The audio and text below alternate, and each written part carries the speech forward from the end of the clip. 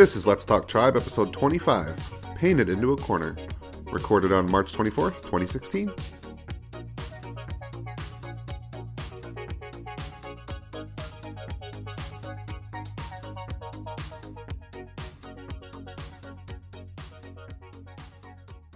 Hello and welcome to Let's Talk Tribe, the official Let's Go Tribe podcast, with your hosts, me, Matt Lyons, and Jason Lukart. Jason, how are you?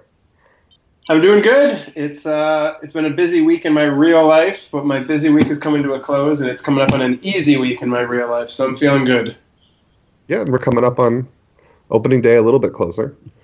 And have to start out with a little bit of apology that we didn't have a podcast last week, but Jason just told me he didn't want to do it, and he was real mean about it. And no, I was coughing like crazy. I don't think it would have been fun to either hear me hacking into the microphone or sucking on a cough drop for 40 minutes, so we just called it off, but we're here now again. You'd be surprised. People watch some pretty boring movies. They might have been into 40 minutes of you coughing and sucking on a cough drop. Just absolutely nothing else but that. We should have tried it, maybe. It could be an art experiment. So, getting past that, into the games, we had, admittedly, since they're during the middle of the day and I was sick, I didn't watch a ton of games this week or listen to them, but the Indians were hitting balls with sticks, and that happened. And most notably, yesterday, Tyler Naquin hit 2 home runs against the Royals, which was really nice, and Danny Salazar looked really bad in just over 2 innings. So anything in particular in the past week that you noticed that stuck out to you in games?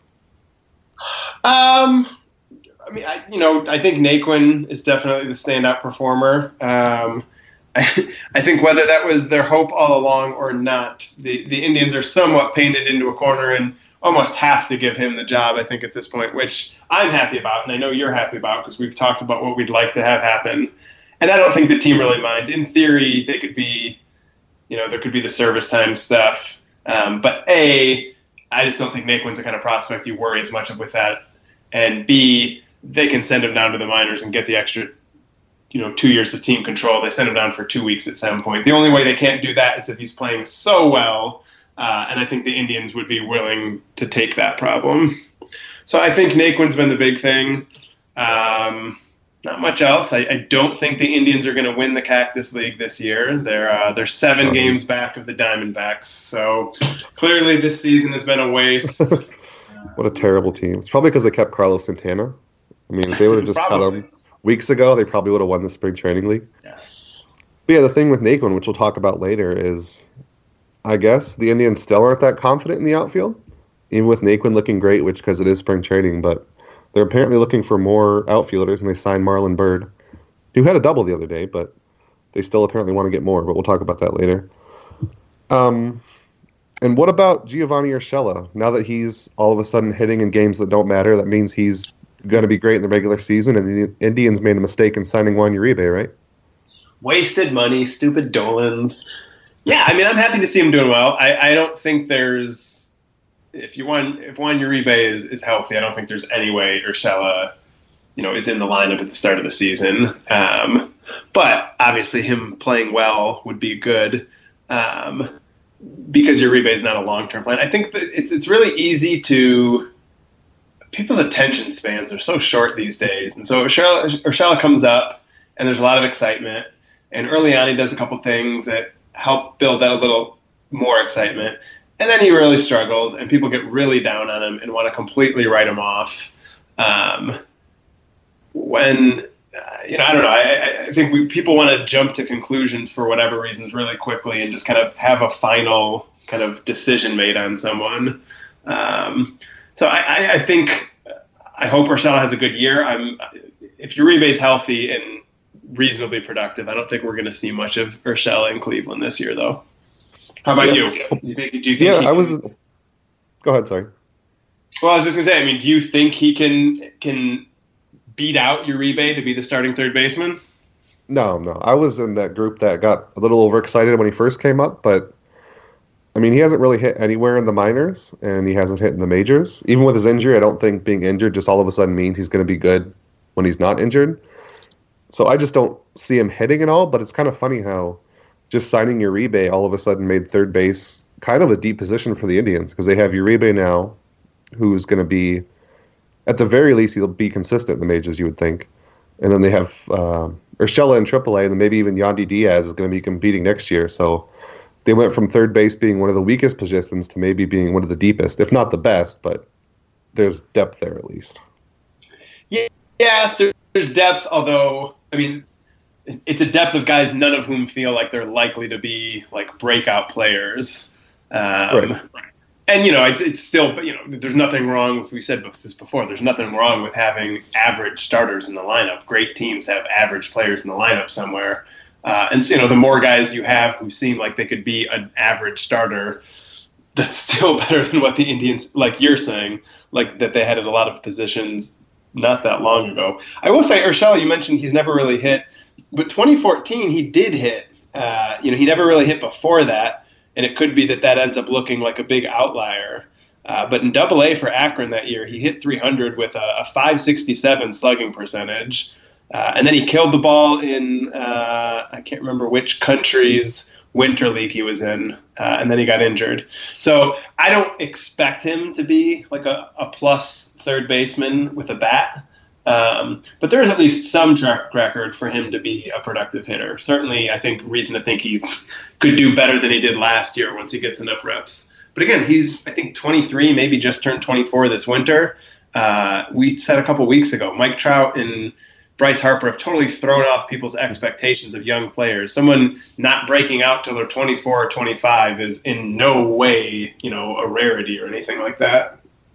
Yeah, I don't think Urshela is going to be as bad as he was last year, but I just don't think he's going to be better than whatever the Indians are going to get out of Juan Uribe, or potentially even better than what Yandy Diaz might be eventually. Right. I don't know. I just kind of down on Urshela lately, ever since last year, really. Well, fair enough. We're all allowed to be down on whoever we want. This is sports. And the other big thing in spring training has been that the fifth starter battle, it was at one point sort of a four-person battle. Well, 3.5, I guess. I don't think anybody thought Clevenger would really make it. Clevenger went out with the first round of roster cuts a couple weeks ago, I think. And then it was just on the TJ House, Josh Tomlin, and Cody Anderson. And then just recently, House was optioned. I guess he didn't really have much of a chance either, but now it's down to Tomlin and Anderson. And Tomlin apparently is going to get time, at least some time in the bullpen, according to what Tito said. And so it's really just him and Anderson. It seems like almost Tomlin might have won by default just by the fact that he doesn't have an option.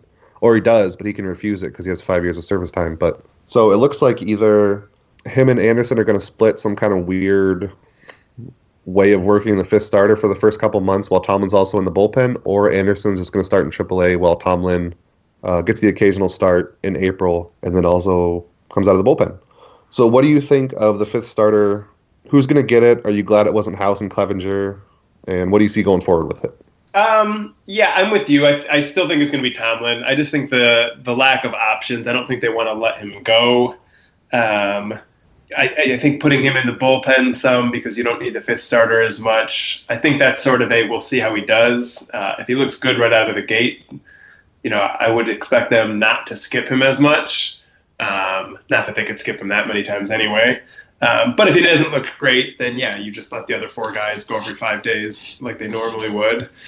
I do think, Anderson is having an intriguing spring without looking at any of like his baseball card statistics, just because his velocity is way up.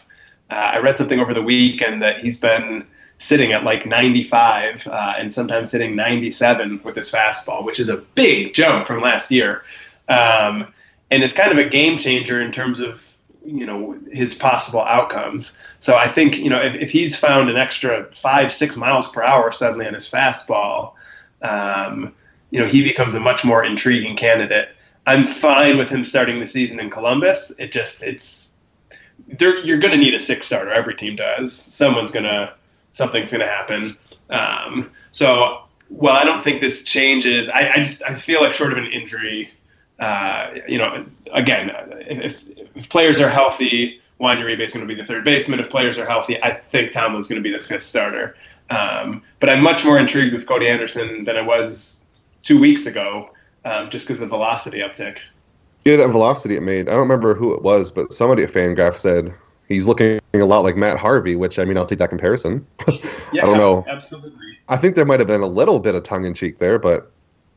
I mean, again, the reports about his velocity, saying he looks better, I don't think anyone's expecting that suddenly he's now on the same level as Kluber and Carrasco or anything like that. But, man, the Indians have just managed to acquire and develop their way into a wealth of starting pitching right now. And Cody Anderson suddenly looks like a much better potential candidate, than he did not that long ago. I think the rotation has a chance to be, the best middle-aged or younger Indians fans have watched in Cleveland. Oh, for sure. It's just got to be that Mickey Callaway magic, I'm thinking. Something in there. Something in the water in Cleveland, I don't know. And for what it's worth, Anderson in spring so far, he has 8 strikeouts to 4 walks, which, I mean, really small sample size at spring training, but I don't think I've ever seen him strike out twice as many people as he's walked. He's just never been a strikeout pitcher, but if he adds that, that's going to be something. Yeah, I mean, and obviously velocity is not the only thing that matters on a fastball. But if nothing else about it changes except it's suddenly 5-6 miles an hour faster, that's still a much better pitch. And it creates more separation from his other pitches. And so I think that's certainly something to watch. And I think he's going to be in Columbus. Monitoring his results in Columbus is going to be worthwhile. Definitely. And with Tomlin, because of that contract they just signed him to, what was it, like 2 years? They're paying him barely anything per year for how good of a pitcher he might be. Going to make him really tradable. And if some of the stories are true, the Indians are looking at outfielders, such as just the other day, Ken Rosenthal tweeted that the Indians are still looking for help. I think I read somewhere Chris Antonetti even said it, just to confirm it. And then today, who was the guy that said it?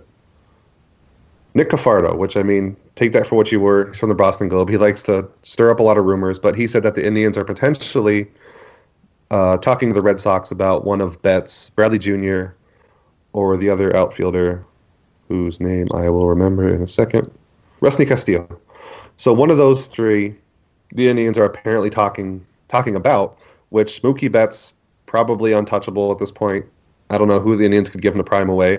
Jackie Bradley Jr., probably a little more attainable, but it would take, I would think, something like Salazar or Bauer. Let's go with Bowser. That's good. If they give us Mario, we'll give them Bowser and Peach. But if they do want Castillo, that could maybe be something that they send Tomlin over, because the Red Sox, even after signing David Price, they still need a little bit of help. What do you think of... The Red Sox probably have more outfield talent than they need. Like you said, Betts isn't going anywhere. Betts would be like put Carlos Carrasco into the deal, and then we'll figure out what other pieces would maybe be enough. So that I can't see that happening. I do think, like, not that there's really another option for the Indians. It sort of feels like they're just continuing to collect somewhat similarly talented players. I mean, obviously, a young guy is a completely different type of player than Marlon Byrd. But in terms of, like, how much they're likely to help this year, and again, it's sort of just, the more of those players you have, the better the chances that one of them, does what you need. But it does feel like a lot of just lateral acquisitions rather than, like, legitimate upgrades. Right, so that would, I think, Rusney Castillo would probably fit more into, he's only 28, so he's not old, but I think he'd fit closer into what they're doing, which is not going after really a superstar, just another outfielder to throw against the wall and see if he sticks. I would love Jackie Bradley Jr. in center field, but I don't know what it would take, or even if the Red Sox would want to do it.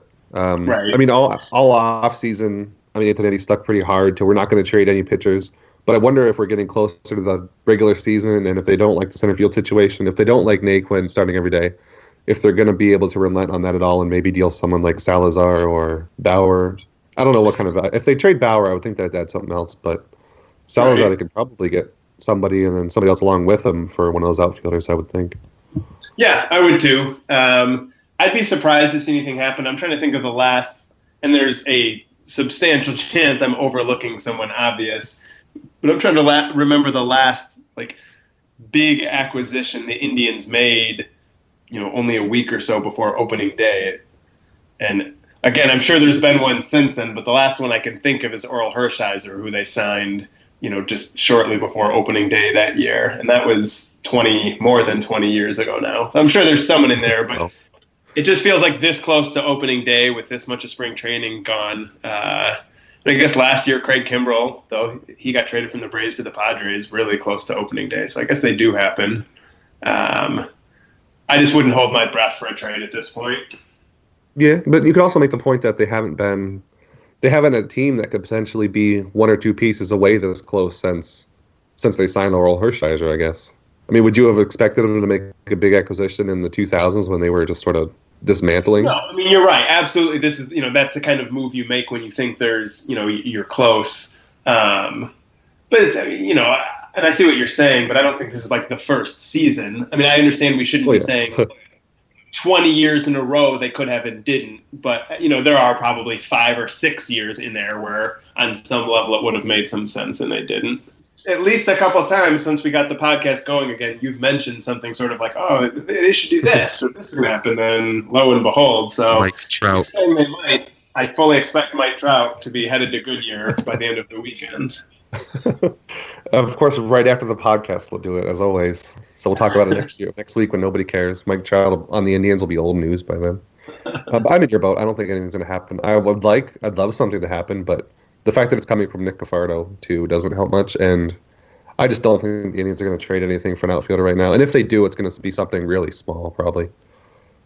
Although I can believe Cafardo's report that the Indians have called and are asking. I just have a hard time thinking it's going to, they're expecting it to really go anywhere. It feels more like it just kind of, how's it going? Hey, since we're talking, I might as well mention this. Hey, can I have Mookie Betts? No? Okay, see you later.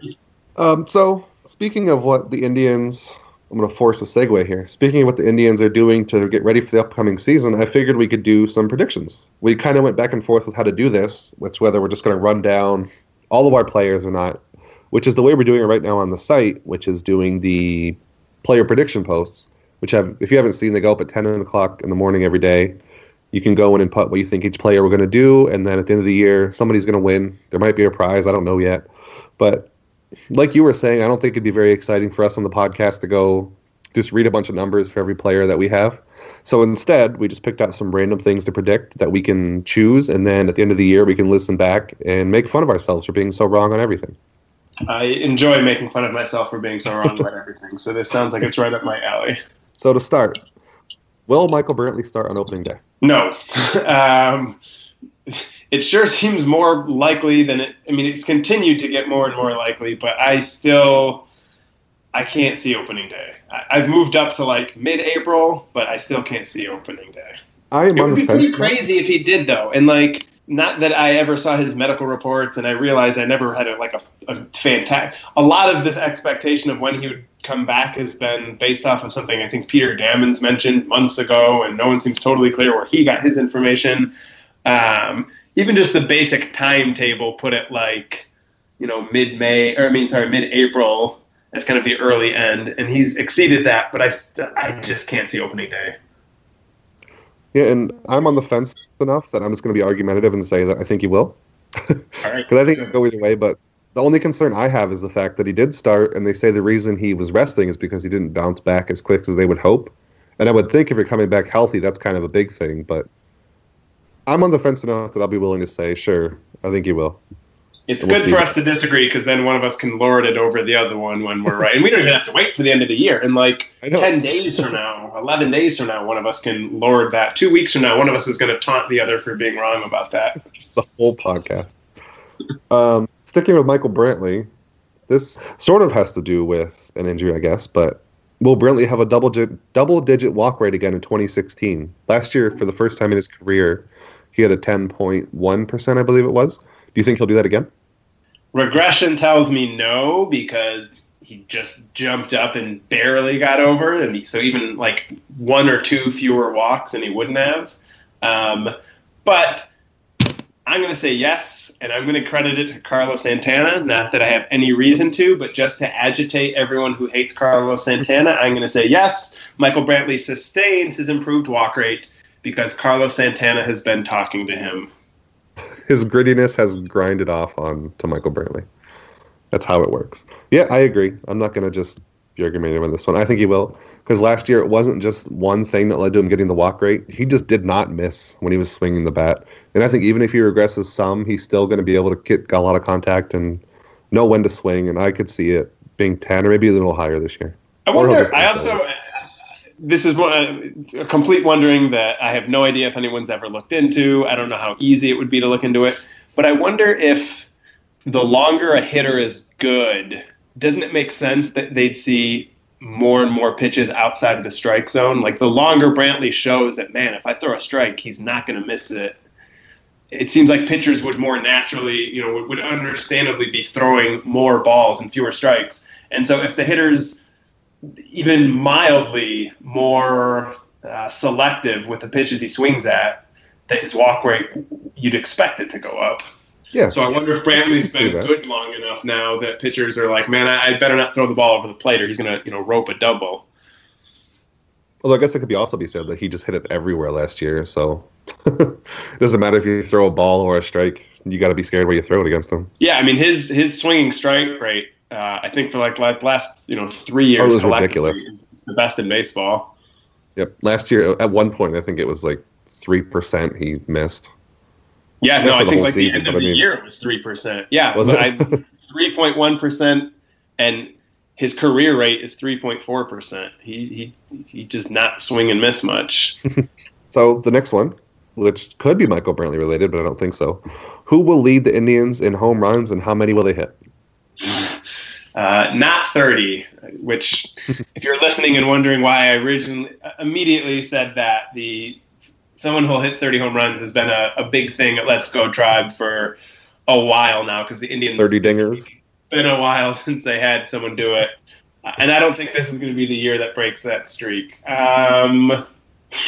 Well, I already credited Santana with Brantley's walk rate. Do I double down or not? No, I will say, instead I will express optimism about one of the new Indians. I will say Mike Napoli leads the Indians in home runs, but with a relatively modest total of, I'll say, 23, with a couple other guys not far behind. That's not bad. For what it's worth, Marlon Byrd would have led last year. He would have led like 3 out of the last 5 years, I think it is. And the dude's 38. I don't think he'll do it this year, but my pick's going to be Santana, somewhere around 23, 24, like you said with Napoli. I think Napoli even might tie him or be right behind him, but it's going to be those two. I don't know who else would be even close. Yeah, I mean, Brantley and Kipnis each have like the one bigger power year, but even their bigger power year isn't, I don't think, going to lead the Indians this year unless things for Napoli and Santana don't go well. But I think we're looking at like waiting for Clint Frazier and hoping he pans out if we're looking for a 30 home run hitter. Fortunately, there's a lot of ways a team can be good without anyone hitting 30 home runs. I'm just thinking a few years. It could be Frazier and Bradley and Nelly Rodriguez hitting somewhere. I don't know where, but getting way ahead of ourselves there. So this one should be your favorite one to answer. How many innings will Joba Chamberlain pitch in an Indians uniform? I'm going to go 0. I tend to be a pessimist and predict and expect what I don't want. But in this case, I'm going to go the other way. This is the individual player equivalent of me picking the Indians to sweep the World Series. I really don't want to see Joba Chamberlain, and I'm going to predict that 0. He's recognized for what he is, and he's never allowed under the 25-man roster. I'm going to say at least gets a couple. I don't have a number, which I guess I should have worded this question differently. I don't know exact number, but I think he will go to a couple at some point if he doesn't get outright cut in spring training or shortly after. So I'm going to predict your worst nightmare that eventually Joba Chamberlain will be pitching in Cleveland in an Indians uniform at some point. And you're going to go to the game and you're going to watch it and you're going to love it. No. You're going to buy your new Chamberlain jersey. I'm going to picture him trying to swat bugs out of his face, and I'm going to laugh at him, and then he's going to give up a huge home run, and I'm going to momentarily cheer before I remember that he's now pitching for the Indians, and him giving up a huge home run is a bad thing. But if the Indians are up maybe like 14-2, maybe you can just cheer. That'll be okay. Yeah, no, I will. Because if Chamberlain's in the game, I don't think it's going to be a home run that's not going to affect the outcome of the game. I will be happy to see him give up a home run. There you go. We're never going to get Joba Chamberlain as a guest on the show now. You know that? No, we're not. I accept fault for us losing him as a potential guest. He was just about to come on, and then I just got a message from him. He's not coming. He's listening live somehow. I don't know. Um, so which player currently, I don't know how to phrase it, projected to be on the starting roster will be traded, or at least not on the team sometime by the trade deadline?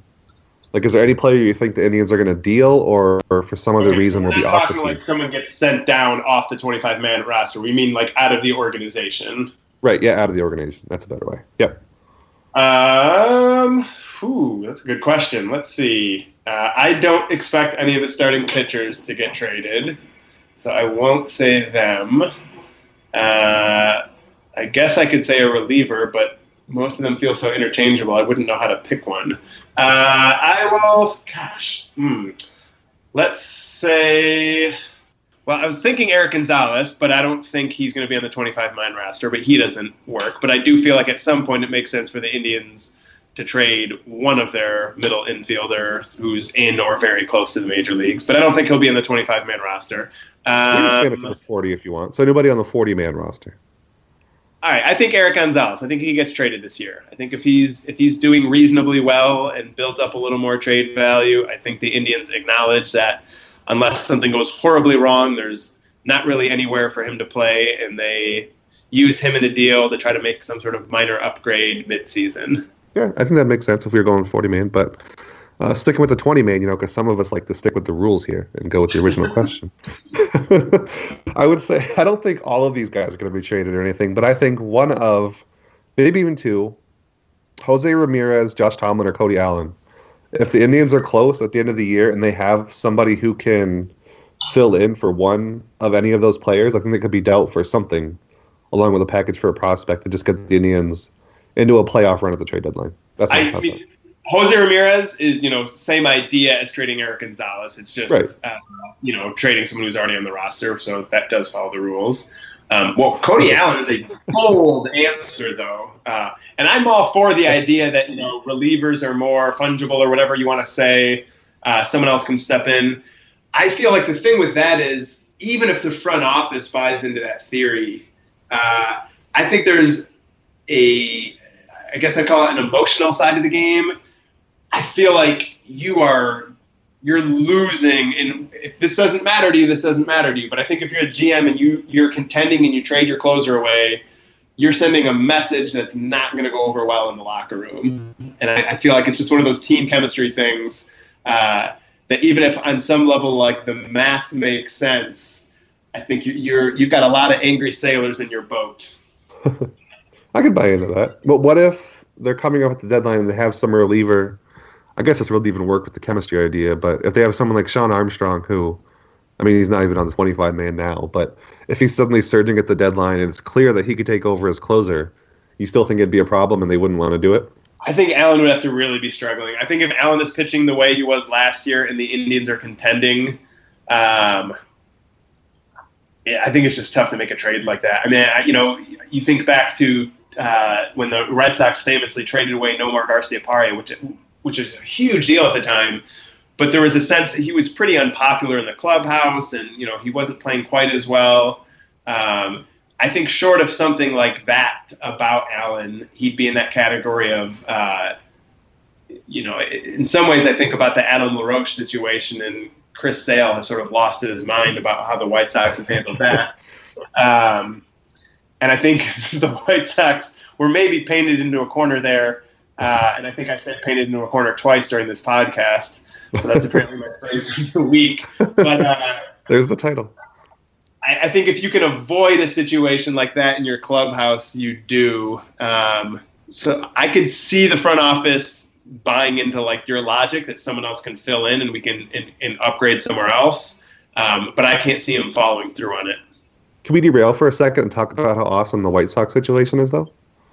Oh, man, what a crazy mess. Like, as a non-White Sox fan, I am enjoying the bejesus out of what's been going on with the White Sox. And I said on Twitter, it's not even a non-White Sox thing. I just love me some weird, random, ever-evolving drama. It just got worse and worse over the course of a couple of days, and it was fun to watch. Yeah, fortunately, it stopped now, but... Well, and the thing about how life works is whatever the White Sox do, good or bad, this will now be the narrative explanation for it. So if the White Sox turn out to contend the way some people think they can, the story will be they really bonded over, this, and, it was like an us versus them, and management didn't have our backs, and we had to have each other's backs. And on the other hand, if the White Sox don't contend, it'll be, this totally derailed them. It wrecked the clubhouse chemistry. And so it's a great story because you can fit it to whatever results after the fact and say this is the explanation, which is the perfect thing for the internet. Yeah, when they make this into a Lifetime movie in 15 years, that's what they're going to do. If the White Sox win, it's going to be a touching story about how they came together around Drake LaRoche. And if they lose, it'll be about how it tore them apart. It's a touching story about how they totally fell apart. I hope they don't all come together. Yeah, right. Later as well. I think my favorite line that I heard, I think it was Adam Eaton, but someone referred to Drake LaRoche, who I think is 14 and was 13 last year, as a team leader. And it's like, well, that explains why you guys weren't very good last year. A 13-year-old was one of your team leaders. I can see his thinking that he's trying to be really nice about, we love the kid, but when you say a 14-year-old is your team leader, I mean, you're just opening the door wide open. That's not a good thing to say. Even a great, kind, lots of great qualities 13-year-old is still a 13-year-old and should not be considered a leader on a team of grown men. And maybe you shouldn't put a shrine to him in your locker room after he leaves. Maybe. I don't know. The whole thing. I'm so glad it's happening and so glad it's not the Indians. Exactly. So getting back, who would be? Oh, I don't know. I mean, I certainly don't know whose kids, but I just mean like in terms of like who the player is. I wonder. He was only on the team for 1 year, but obviously made a good impression. And he was pretty terrible on that 1 year too. Like it's. Part of me is like it's really admirable that they're coming behind someone they were only teammates with for 1 year who was a terrible player for that 1 year. I mean, it speaks to his character, I suppose, and speaks to their character. But at the same time, it's sort of like, man, you guys are losing your minds over your team freeing up $13 million that could be spent on someone who'd be a lot more likely to help you win games. Exactly. I think the closest would be, I don't know. Well, the opposite sort of happened when Nick Swisher left. And everybody was saying how happy they were he was gone and how great he was in the clubhouse. But I can't think of anybody who they would rally around. Thing, which is, I know how we first got into it, but again, I feel like if White Sox teammates are this angry about Adam, and I know it's the way he's being semi-forced out or whatever, but if they're this upset over losing Adam LaRoche, I feel like the Indians would be awfully upset if Cody Allen were sent away. Well, I don't know. How do they react to just any kind of deadline deal? I guess usually if you're winning at the deadline, you don't send away major league talent. Yeah, I mean, I think they get that it's a business and players are going to be traded and stuff like that. I think it's hard to convince the players that in order to help them win this season, you're trading away someone who's helping them win this season.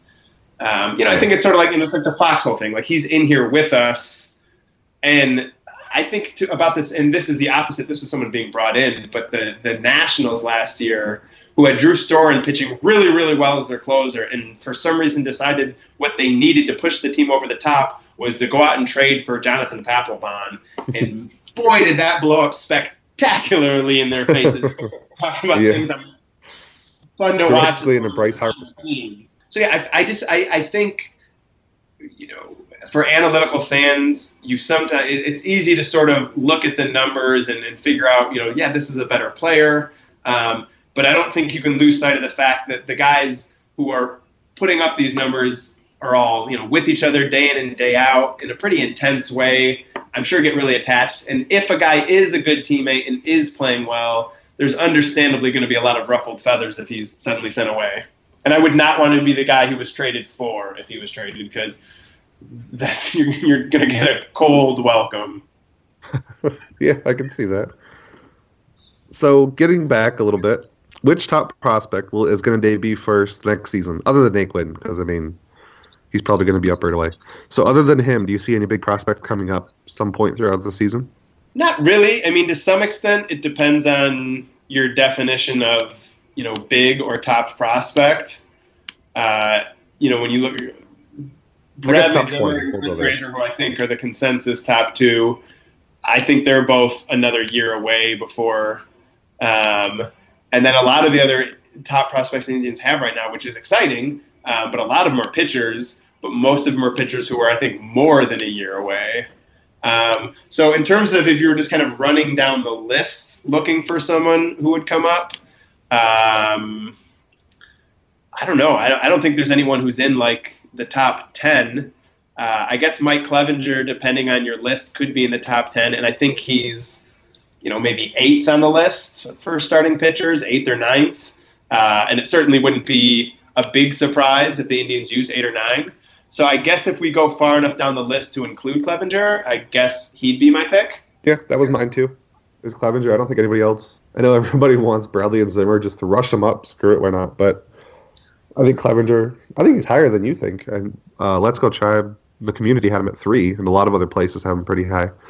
And I don't think he's 8th on the depth chart, I guess, but I don't think he has to beat, like, House, Tomlin, and Anderson individually. He has to be better than all 3 of them, and he'll get right up there eventually. So I think it'll be him, if anybody. There's not going to be many big call-ups this year. Right. If anything else, maybe like Eric Gonzalez. We talked about this one of the first podcasts we did when we were talking about the prospect lists. I'd forgotten, what a wide range of rankings Clevenger had. I happened to just pull up a list just to kind of get some names to jog my memory. And on MLB.com's prospect list, he's all the way down at 15. Yeah, they never have him high for some reason. I don't know, but yeah. I think Baseball America. I think everybody else that I used in comparing, like Baseball America, Baseball Prospectus, and Minor League Ball, all had him in the top 10 at least. And looking at the guys he's behind, I can immediately, there's 4 guys I'm positive I would put him ahead of, and a couple other guys, he'd be close to for me. I wouldn't have him as high as 3, and I remember we talked at the time about, the community put a lot more stock in kind of last year's performance than I would.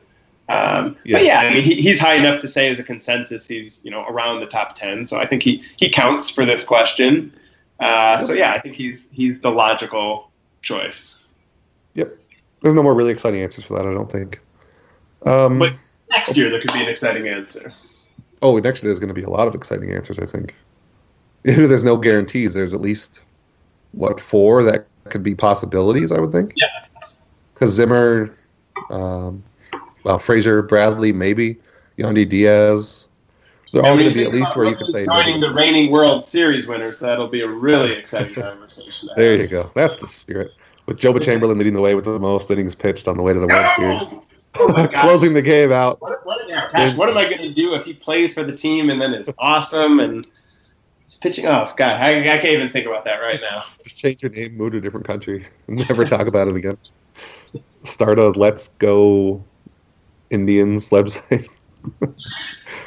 So how many wins will the Indians finish with in 2016? The big question now. Oh, man. I thought I had another week to weigh in on this to figure this out.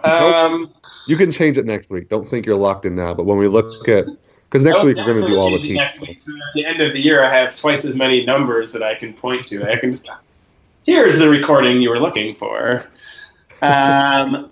Next week, I'll be more willing to, for better or for worse, do less bet hedging. This week, I'm going to hedge my bets and go – kind of generic safe, not bad, but generic. I'll say the Indians win 85 games this year.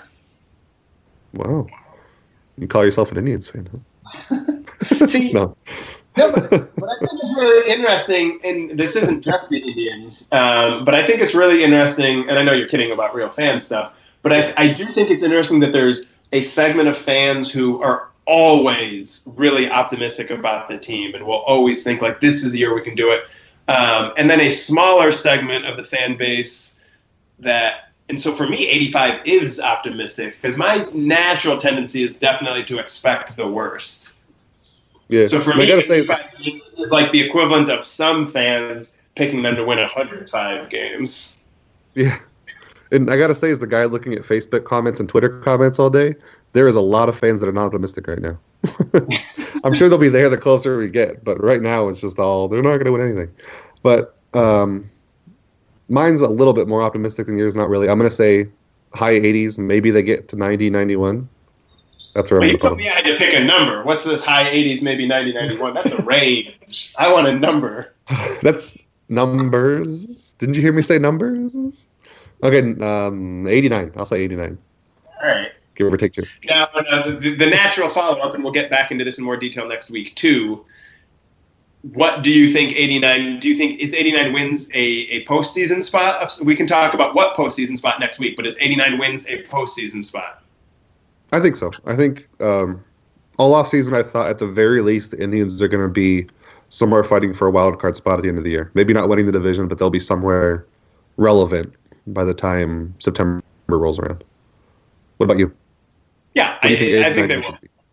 I think 89 wins is a postseason spot. I think 85 wins probably isn't, and maybe next week I'll change my mind for that reason.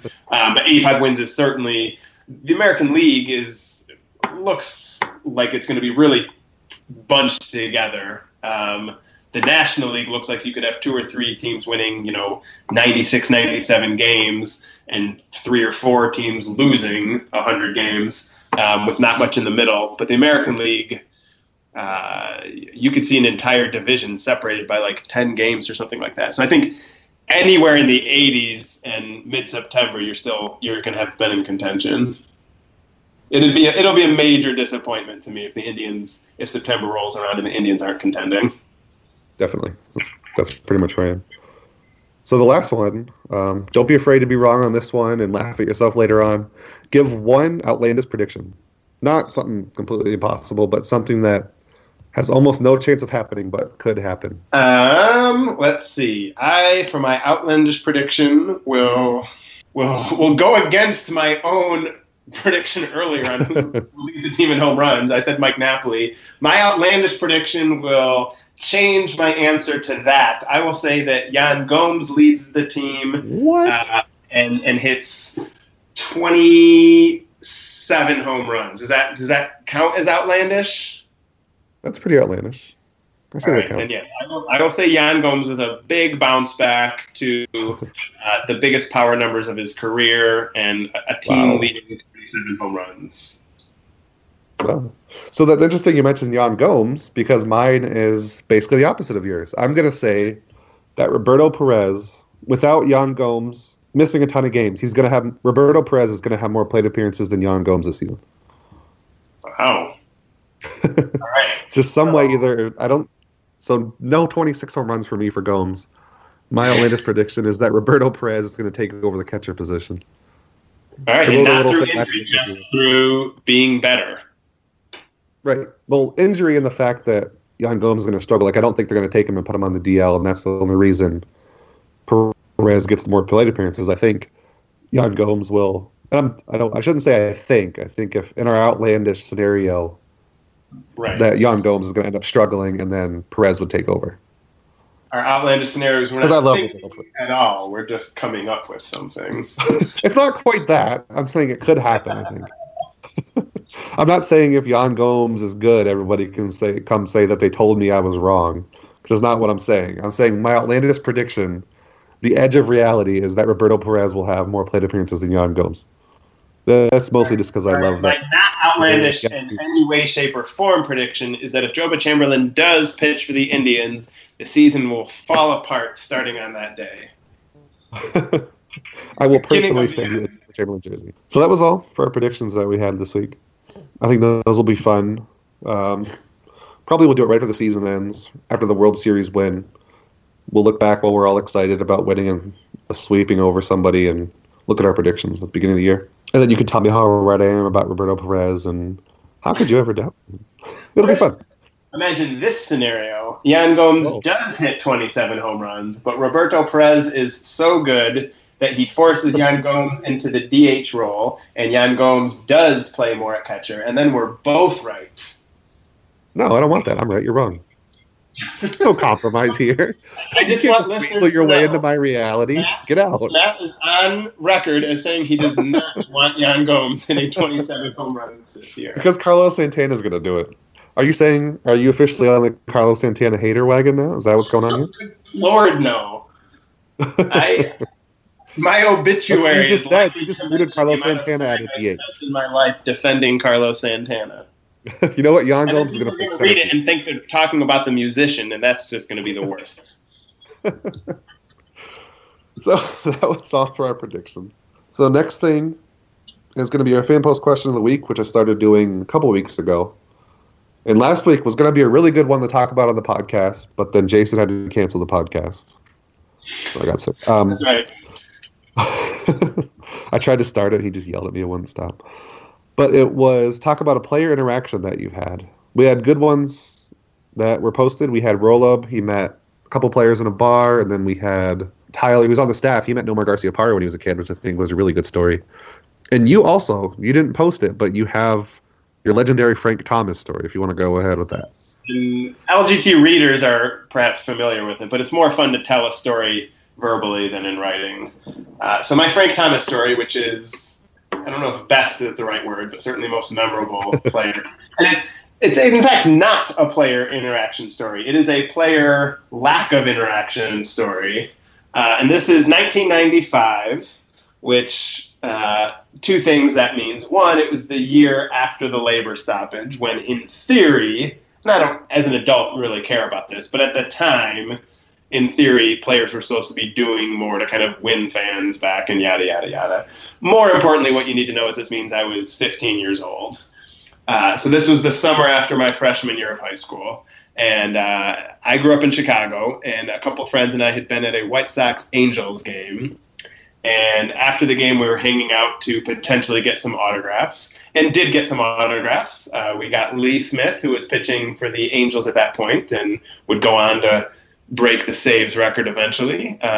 We got Ozzie Guillen, which this by itself is a fantastic story because he was on a cell phone talking to his mom, and obnoxious teenagers that we were, we just kind of interrupted the conversation. And Ozzie Guillen, for all the terrible things said about him, and he is not a popular figure with Indians fans, but I will always have a soft spot for Ozzie Guillen because he asked his mom to wait a second so that he could sign her autographs, and then That's cool. Dropped his cell phone and it broke while he was signing the autographs. So we interrupted him and caused him to break his cell phone, and he was polite and kind about the entire thing. Ozzie Guillen? Yeah.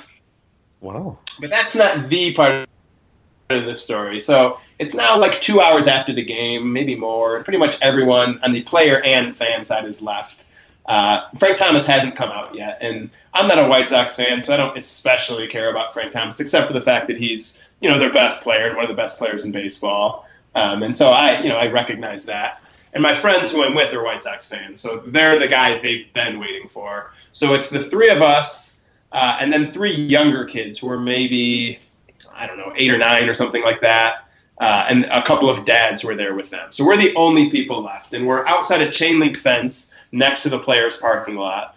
And finally, Frank Thomas comes out, and like a valet or whoever goes to get his car, and he's just kind of standing there waiting. And we're yelling, especially the younger kids, but we're sort of yelling too for him to come over. And he's maybe, 40, 50 yards away. So we're talking about like a 30-second walk. And a Major League Baseball player, 6 kids, he can sign 6 autographs in a minute, maybe 2 minutes, and then a 30-second walk back. So we're looking at, he could do this entire thing in 3 minutes. So he waits for his car. His car gets pulled up. And while we really wanted him to come over, if he had just gotten into his car and driven off, well, I would have been a little disappointed. I get it. The White Sox had lost that night, and he just wants to get home. Fair enough. But he doesn't just get into his car and drive off. Instead, his car gets pulled up. He proceeds to go into the trunk and get out like a container of wax and a rag and to spend 10 minutes wiping his car down while 6 kids or teenagers and 3 kids and 3 teenagers are screaming for him to come sign autographs. Please, Frank, blah, blah, blah, blah, blah. He stands there and spends 10 minutes wiping his car down, then puts the stuff back into his trunk, gets in, and then drives off because Frank Thomas is some sort of sociopath. Well, he probably saw what you did to Ozzie Guillen's phone. He just saw you came up and attacked him and knocked the phone out of his hands. Like, I don't want any part of them.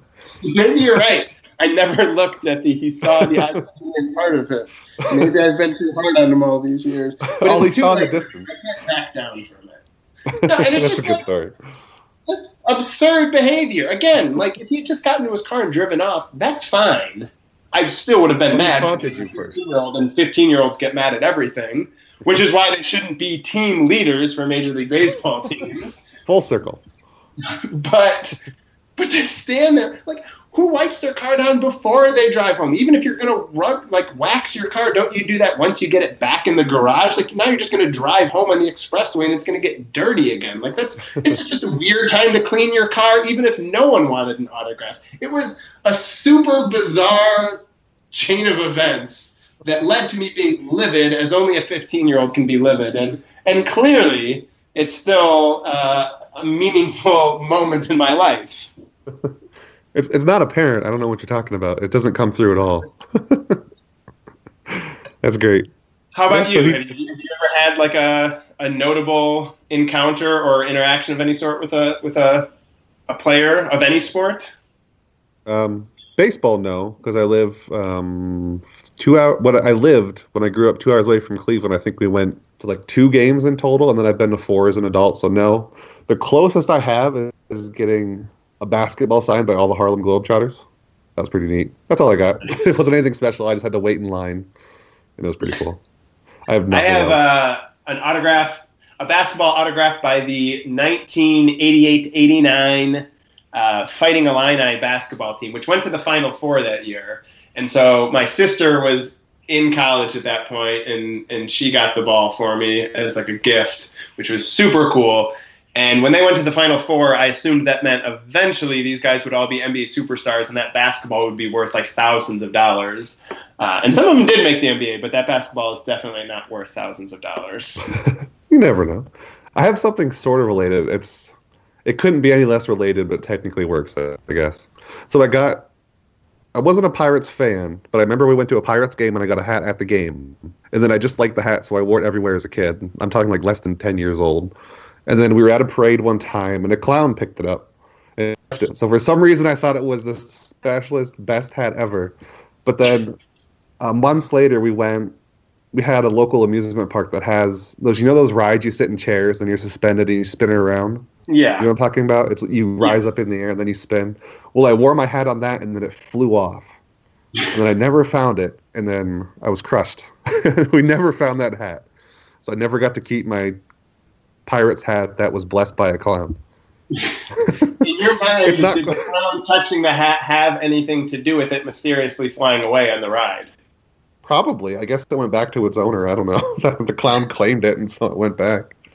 But I don't know. The clown just picked it up, and then he just put it on and laughed. And I was like, oh, my God, this is the best hat ever. The clown touched it. And then I lost it.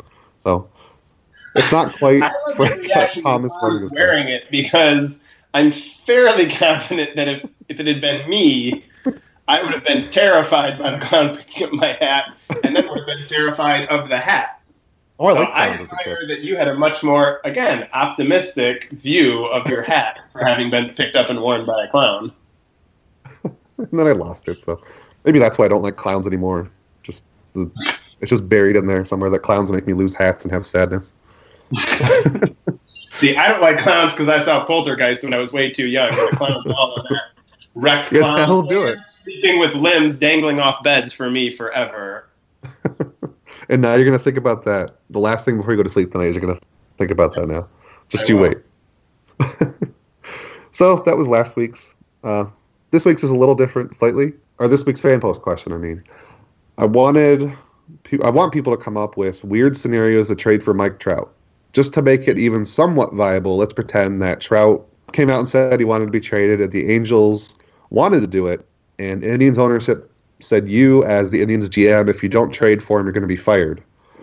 What kind of package would you desperately send to the Angels to try to get Mike Trout and save your job? I really like the fairly inconsequential twist on this, that you're the GM and you're going to be fired. It adds a really nice otherwise element. People were saying, well, I'm just not going to do it. I don't care. I like it. It feels like the scenario from like an 80s comedy. It does. All right, let's see. Well, and I feel like a Debbie Downer bringing this up, one sad but true fact to consider is the fact that Mike Trout, I think this year and next year is still like relatively affordable.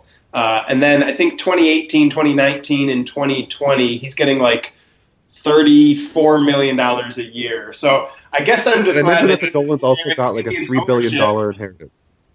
I just like the Indians ownership has freed up the payroll that I can now take on someone who's going to make $34 million a year. so they got the money now. I think Francisco Lindor has to be involved in the trade. And the great thing is right there, you've immediately lost a huge segment of Indians fans. I think there are off to a good start.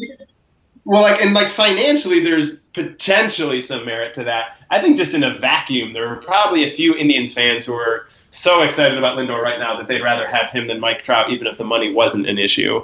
But Lindor would have to be involved. Lindor, Carrasco, and Clint Frazier. I think you're looking at a package like that. I don't know. What do you think? What do you think it would take? Let's say you're the GM and you call the Angels. What that the Indians have, do you think it would take for them? One thing worth mentioning is the Angels aren't really a good team. On some level, they're sort of wasting Mike Trout. Mm-hmm.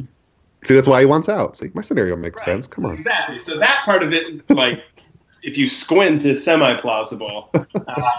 Yeah, I feel like you're looking at Lindor, Carrasco, and a good prospect. Yeah, I think at the very least you have to replace. It's going to be Zimmer or Frazier. You're not going to get around that. I think the Indians would try to not send Lindor. I think they would do just about everything they could to avoid it. I would send Carrasco, no hesitation. Carrasco, and I'd even give him Zimmer just to try to avoid sending Lindor. So Carrasco, Zimmer. Trying to think of another prospect. I guess it'd have to be another star at the majors, though, wouldn't it? You're not going to get Mike Trout for just a couple of prospects and Carlos Carrasco. I don't think you're getting him for Carrasco and a couple prospects. Yeah. And I feel like who I think I'd rather send. I guess I'm assuming the answer is Lindor. Do you? Yeah. In your mind, is Lindor the most untouchable player in the Indians right now? Like the least likely player to me, he is. Yeah, I think he's the most untouchable. With everything considered. On some level, whatever team they were trading Trout to, whoever that team's number one guy is, he's got to be in the deal. Whether that's a prospect or, a 25-year-old all-star, I feel like just mentally the Angels would have to get whoever they traded him to. They'd have to get their top guy involved in the package. Yeah. If they couldn't get around it, I think your deal's the most realistic if they can't get around trading Lindor. Just for the sake of argument, trying to get around trading for him. Maybe Carrasco, Kipnis, Zimmer, and somebody else. I'm trying to think of who else. Naquin, I guess. I guess that's not a whole lot. Because the good thing is the Indians can replace. Conversation. It also points you back to why players like Trout just generally don't get traded. We don't even. I don't even know. I say players like Trout as if that's a group of players. But there's a reason that Ted Williams didn't get traded as much as drunk Red Sox management tried to trade him a couple times. Yeah, exactly. And the good thing is, no matter who the Indians traded on the infield, Jose Ramirez could sort of replace him probably.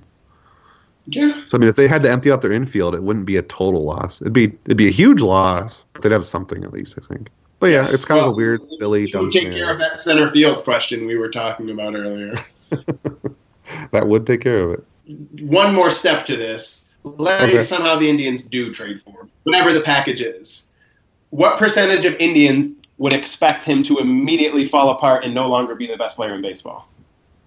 Indians fans, you mean? Yes. Specific to just Indians fans, what percentage of the Tribe fan base would be like, oh, God, he's probably not even going to be that good anymore? Probably a good 20%, and I think that's high. I think if they actually made a trade that big, people would be excited enough that it would mostly overrun their Cleveland pessimism. But, the first time he doesn't hit a home run in a game, it's going to be, why'd they trade for him? He's terrible. But, yeah, I think to start, maybe only 20% would just be saying, oh, now he's going to suck. He's in Cleveland. All right. Yeah. What about you?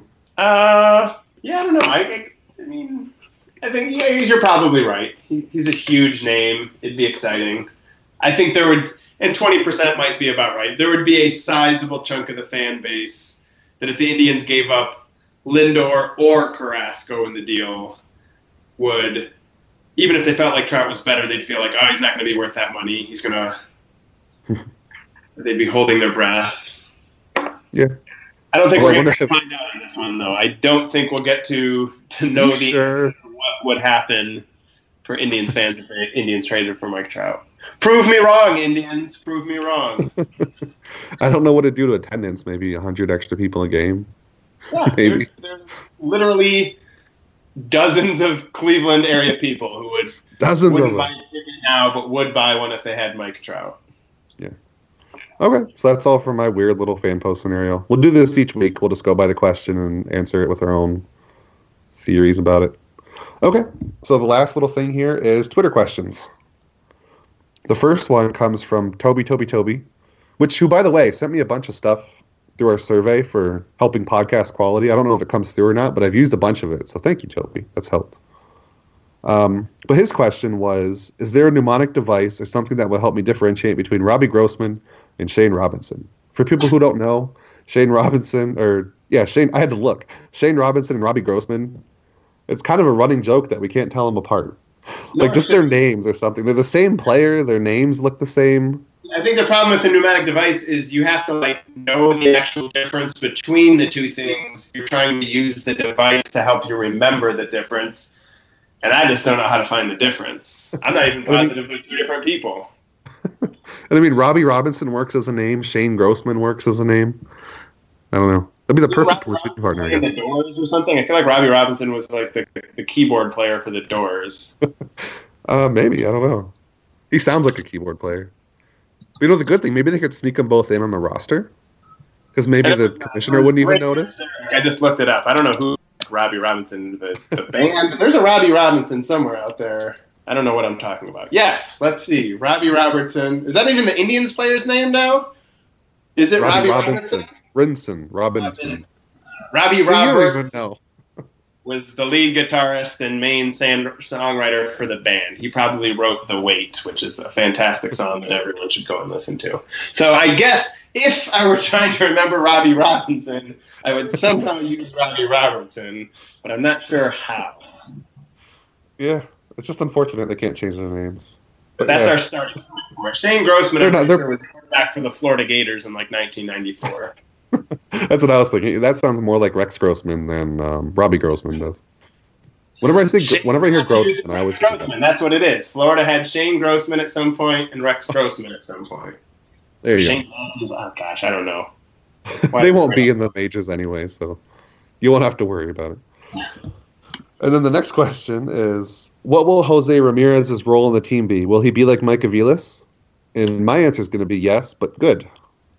He's the same role as Mike Aviles, but he'll be good at it. He can play outfield, pretty much any infield position, not catcher, I guess. And he can hit. And his helmet flies off a lot, so it's fun to watch. That is fun to watch. Yeah, I think it was Willie Mays. He intentionally got his hat slightly too big so that when he was running to track down balls, it would fly off because he knew it was that looks cool. And he was Is that an official comparison to Willie Mays for Shane Robinson? Yes. There's my bold prediction for 2016. I think we're going to see Jose Ramirez in a lot of different positions. With Aviles, it oftentimes felt like he was being shoehorned into positions. So what I hope we don't see is so many other players struggling that Jose Ramirez is playing, outfield twice a week and third base twice a week and shorts. It's not that I don't want to see Jose Ramirez, but I hope the need doesn't arise for him to have to play multiple positions multiple times a week, because that's a sign that things aren't going well with other players. But I do think when he plays, we'll see him in a lot of different spots. I think that's also partially a Tito thing, too, is just playing. He likes to pick one person and just plug him in everywhere. But I think at the very least, Jose Ramirez is going to be better at it than Mike Aviles was. He'll hit like a real major leaguer. No, poor Mike Aviles. I like him off the field. He's a nice guy, but man, he was terrible. I guess he would almost be the Adam LaRoche. Because he was a great clubhouse guy, but he was awful when he played. Yeah, you're right. He was probably the closest comp. So, do you have anything else? No, I don't think so.